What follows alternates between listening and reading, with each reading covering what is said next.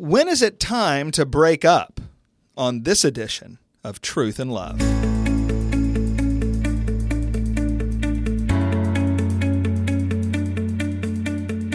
I'm Heath Lambert, and you're listening to Truth and Love, a podcast of the Association of Certified Biblical Counselors, where we seek to provide biblical solutions for the problems that people face. One of the most common relationships in the entire human race is the dating relationship. Whether you are a teenager, a young adult, or even an older person, many of us have been through the dating experience, and many of you listening right now are dating someone. One of the unique challenges in a dating relationship is discerning whether or not the relationship is working and leading towards engagement and marriage, or whether it is not working. If it's not working, we have to know whether or not you should break up. To help us think this matter through, I've invited to join us on the podcast today two guests who are each the authors of two books, Letters to a Romantic. And the first book, Letters to a Romantic, is on engagement, and the second book is Letters to a Romantic on dating. And the authors of those two books are here with us on Truth and Love, Perron and Spencer Harmon, and we want to talk to them about this issue of how do you know when it's time to break up? And so, Spencer, Sean, we're glad you're on the podcast. And for people who are listening right now and wondering whether they should break up, or maybe someone listening who's trying to help somebody think through whether they should break up, that's the question. How do you know if it's time to break up with your boyfriend or your girlfriend? So, there are a variety of reasons why a couple might feel this tension about whether or not they should end their relationship. As I'm thinking about the different reasons that would cause this dilemma, you have things that are of sin nature. So patterns of sin, or a sin that emerges that was secret beforehand, or as you get to know the person, you're having questions about their holiness. So that would be one category. Another category would be under the label of preferences and chemistry or harmony. So not everyone has to be married to everyone. There's a lid for every pot, as some people have said. And you might not enjoy spending the rest of your life with someone who's radically different in personality than you. So that would be under like the preference category. And then another area that I've thought of is difficulty and conflict between relationships outside of your relationship. So people you love might not love that you're together with someone. And how do you interact with maybe parents who disagree and prefer one thing or the other, or a church body that disagrees and prefers one thing or the other? So there could be outside influences that make your relationship difficult, trying to figure out whether or not you should continue going together, continue dating, or end it and listen to their advice. Okay, so you're giving us three really helpful categories. And so let's do this. Let's zero in on each of them. And let's talk first about the sin issue. Sin of the person you're dating. What sin issues would come on the radar in your relationship that would make someone say, you know what, it's time to break up? So if you're thinking of different categories, there's sin that is unexpected. So it's secret sin that has been revealed during the relationship. So this could be anything like pornography. It could be you find out halfway through your dating relationship, or as you're considering engagement even, that someone's been looking at pornography and you've not been aware of it. That's one possibility. It could be that you've sinned sexually together. So it could be that there's a massive sin that you have partaken in with fornication with one another, and then you're having to figure out, okay, are we ready to take this relationship to the next level of engagement, or should we call things off? Yeah. And then there's they don't fall in the big categories, but they are significant. They're the sins that as you get closer to the oil painting, you see the cracks in people. And they're the sins of, like, maybe someone is struggling with laziness and it's habitually and you've tried to work on it with them, or maybe it's eating. It could be something that's not a 911 emergency sin, but it's something that's subtle and there, and you've noticed it as you've continued getting to know one another. So with each of those have to come wisdom.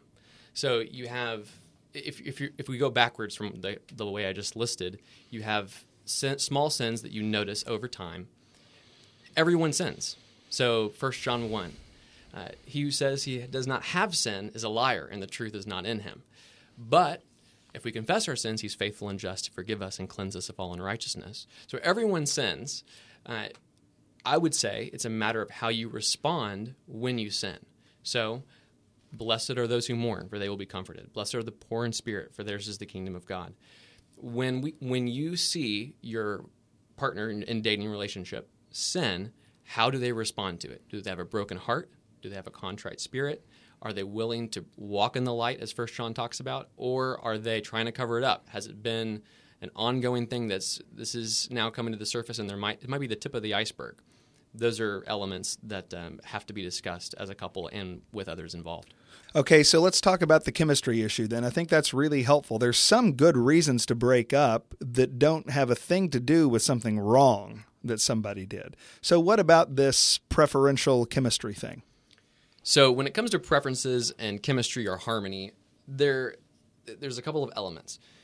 So we've already talked about character. Character's given. It's the thing around which everything else orbits. So it's the sun around all the planets that we need. Chemistry is there if you have a personality that meshes. So some people, if you like rock climbing and you like the outdoors and you like bungee jumping and the person you're dating loves books all the time and they love to read and they love to go, to the theater and watch plays, there might be some tension that comes into those two in that relationship that you're like, man, I don't know if I want to spend the rest of my life, and I don't know if I would be happy doing that. And that's not wrong. It's not a bad thing to say, hey, I don't know if I want to spend the next 40, 50 years until I die with this person. Mm. So there's the personality element in there, and I would even say that falls under being like-minded, so to speak. So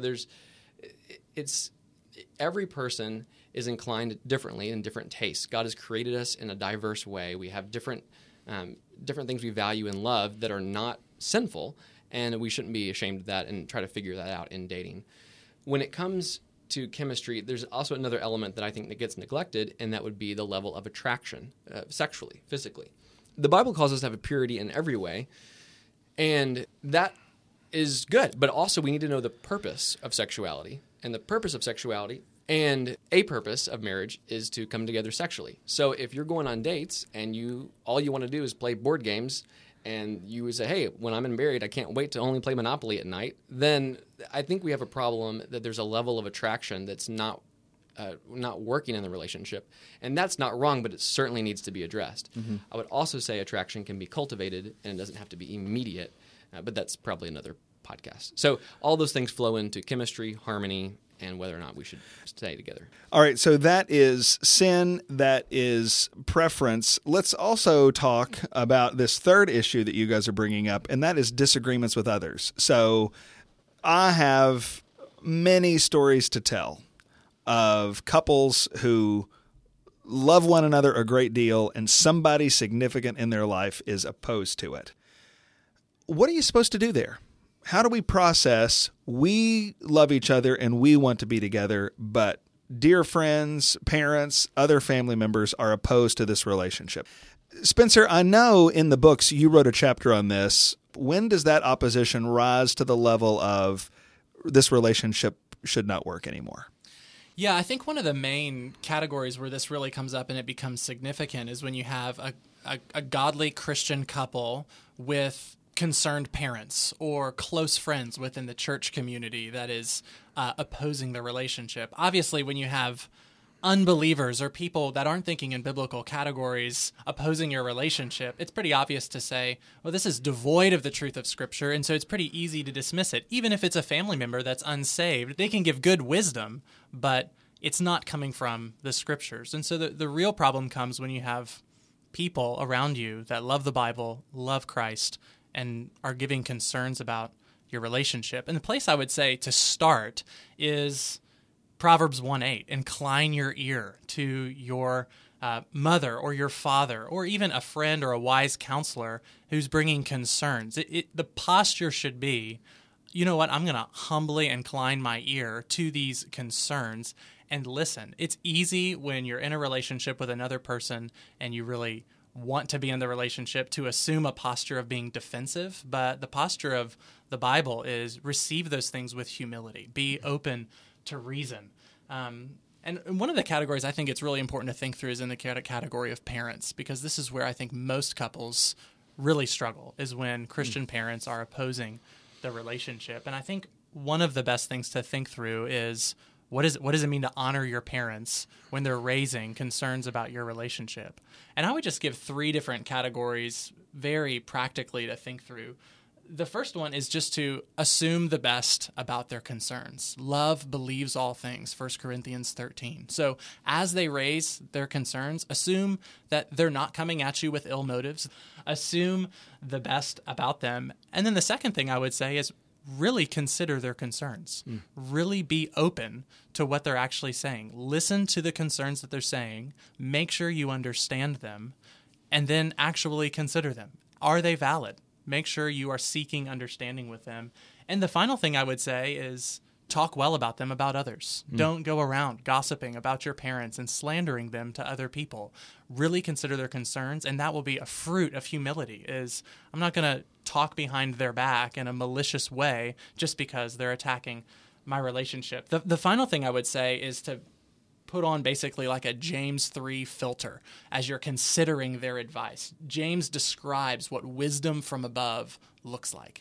And so your parents are trying to share wisdom with you. And so ask yourself, is this advice, these concerns coming to me from the best I can tell from a pure heart? Is it coming from a motive that's seeking my best? Is this coming in a peaceful manner? Is it gentle?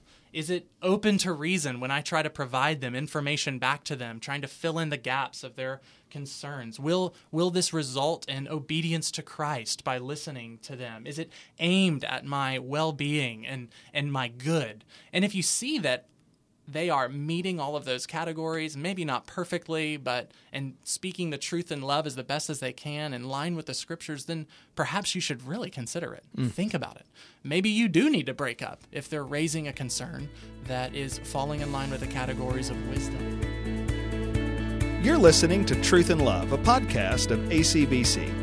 If you would like more information about this topic, I really want to encourage you to read Letters to a Romantic on Engagement and Letters to a Romantic on Dating. I was thrilled to be able to write the foreword for those books, and I highly recommend them. And if you'd like more information about the ministry of ACBC, then you can visit us at biblicalcounseling.com.